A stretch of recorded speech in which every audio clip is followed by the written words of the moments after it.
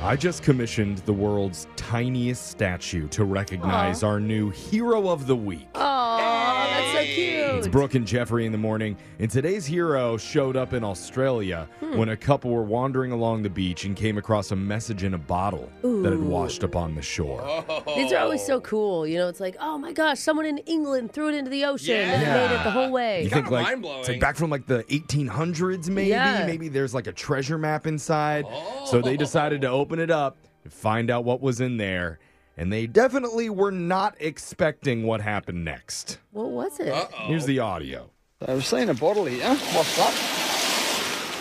Looks like it's got a message in it. Wonga Beach. Crystal would open it up and see what's going on here. First one, ever. First message in a bottle. Here lies, they're ashes. Oh, what? Oh no. Here lies the ashes of Jeffrey. If found, please throw bottle into outgoing tide so I can continue my journey. Oops. Oh, no, Jeffrey. You can hear the disappointment. And they poured it out. Is it a love letter? Is it some sort of treasure? No, Hold on, it's there's a bunch of sand in it. Let me get this out of here. it's a dead guy. Yeah, definitely going to wash your hands after touching the note. Afterwards, they screwed the top back on the bottle with the note inside, tossed it back into the ocean to let Jeffrey continue on his Okay, good. ocean journey. Where continue. he's going to wash up 2 hours later. Yeah, but- you know, it's just going to be a cycle. Our hero of the week is Jeffrey. Yay! The dead guy who's still trolling people from his tiny floating bodily grave. It's pretty good. Thank you, Jeffrey. Now let's move on and get into the shot collar question of the day. And I'm hoping Digital Jake gives us some trivia in a bottle. Maybe with some ashes inside. Well, there's some outdated skills that for some reason people still use today. Like when you use a paper map to navigate a road trip, Ugh. Never. sewing together your own clothes. Why? But Ow. probably no skill is more outdated than reading books. What? Did anybody do that? Yeah, it just so happens to be National Authors Day. So even though reading has been scientifically proven to have zero positive benefits to society, Stop it, Jake.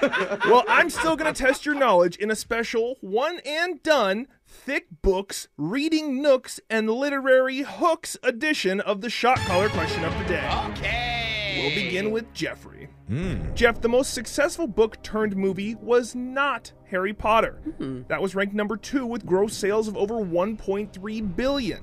One book beat it. Was it A, Lord of the Rings, B, Skyfall, the James Bond movie, or C, Jurassic World? Oh my God. Jurassic Park was my favorite book. Oh, you read it? Oh, it's so good. I didn't Who's even the know it was author a of that book. one? Michael Crichton. Yeah, And that's right, Michael Crichton, those books when I was in junior high were just, they were my jam. And I bet you said that too. This is my jam. Raise the roof. All right, dinosaur girl. I saw Jurassic World when it came out in theaters, and it was the best movie I'd ever seen. World? Wait, World. not Oh, Park. like, this was like Not in the Park, last- the Chris Pratt remake. it And was I really remember cool, it was yeah. huge, and it was the only time I've ever waited outside in a line to go in to see a movie. It wasn't was that long ago, was it? I No, but like 10 I years? remember it was huge, and I'm gonna go just off of my own knowledge. I'm gonna say Jurassic World is the highest grossing. Jeffrey went with Jurassic World. That is correct. Hey, Jeffrey knows best. The first Jurassic World came out in 2015. It made $1.67 billion. Dang. Wow. That's Nice work, crazy, Jeffrey. It man. was most of Waiting that in line money. pays off. Yeah. Jose, it's your turn. Okay. Jose, William Shakespeare's legacy survives not only in his plays like Romeo and Juliet, but also in his contributions to the English language. Which of the following is not a phrase that originally came from Shakespeare? Is it A, in a pickle, meaning to be in a difficult situation? Is it B, break a leg, as a way to say good luck to a performer without actually saying Oh, it? is that where that came from? Or is it C, wear your heart on your sleeve, meaning to show emotion outwardly? Which one of these is not a Shakespeare phrase? It's not a Shakespeare. Okay, so These are so old. When Yeah. you think of how long ago that I was know, that Shakespeare would have... 1600s, like, yeah, thou shalt doth breaketh thy thigh. It was like, well, thank you, William. I mean, I always do picture the femur when you say break a leg. It's Yeah, never it's like like a the high tibia or part. fibia. You know? It's a big bone to Yeah. break. It's not the bottom It's part. interesting. Pretty visual. Never thought of it. It's not snapping an ankle. Yeah.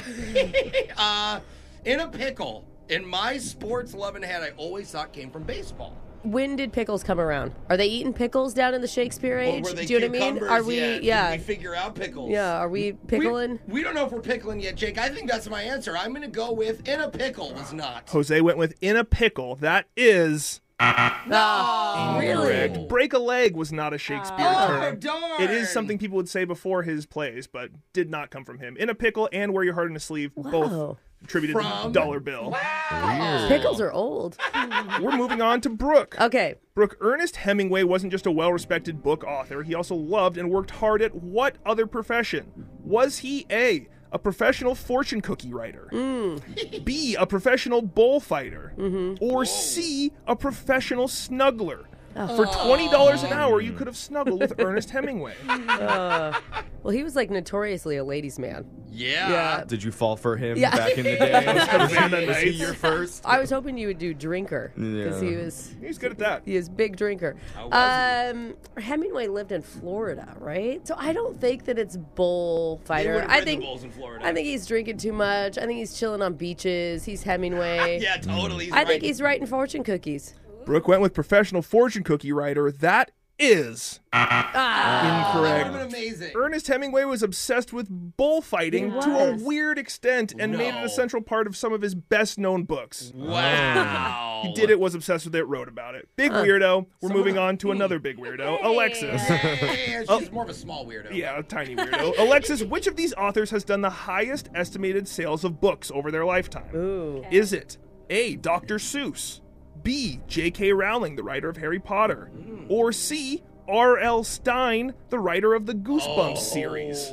Goosebumps were like huge when Didn't I they was just a remake kid. a TV show Yeah, of that? it was so fun. It's having a resurgence. I remember Yeah, like that I was never those heard were the of only books I wanted to read. But Dr. Seuss has like, oh my god, millions of books. I feel I like. don't know. Like I could only list off 4 maybe. But also And- probably, What? Oh, there's so many. And the There are Dr. a lot. Seuss So books, I feel like they were always hand-me-downs. Like That's they so never true. make new ones. point. It's just the same book Except being passed for- through Yeah. the generations. good Except for point. wherever you go or whatever it is, All the wherever you will places you'll go, go. the Yeah. places you'll go that every grad student Yes. ever Right. gets. You get one copy Yeah. of that. Okay, I'm gonna go J.K. Rowling. Alexis went with J.K. Rowling. That is Oh, correct. An Really? estimated $600 million in just book sales. Dr. Seuss, $500 million. And R.L. Stein, $400 million. Oh, wow, they're all Two close. cheers for R.L. Stein. Wow. Hip, hip, hooray. All right, well, Brooke and Jose got their questions wrong. They're going to be getting shocked, and somebody wanted to hear Welcome to My House by Flo Rida.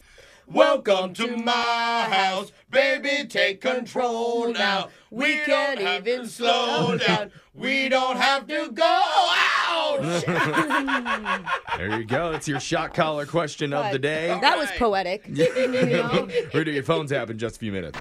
Brooke and Jeffrey in the morning.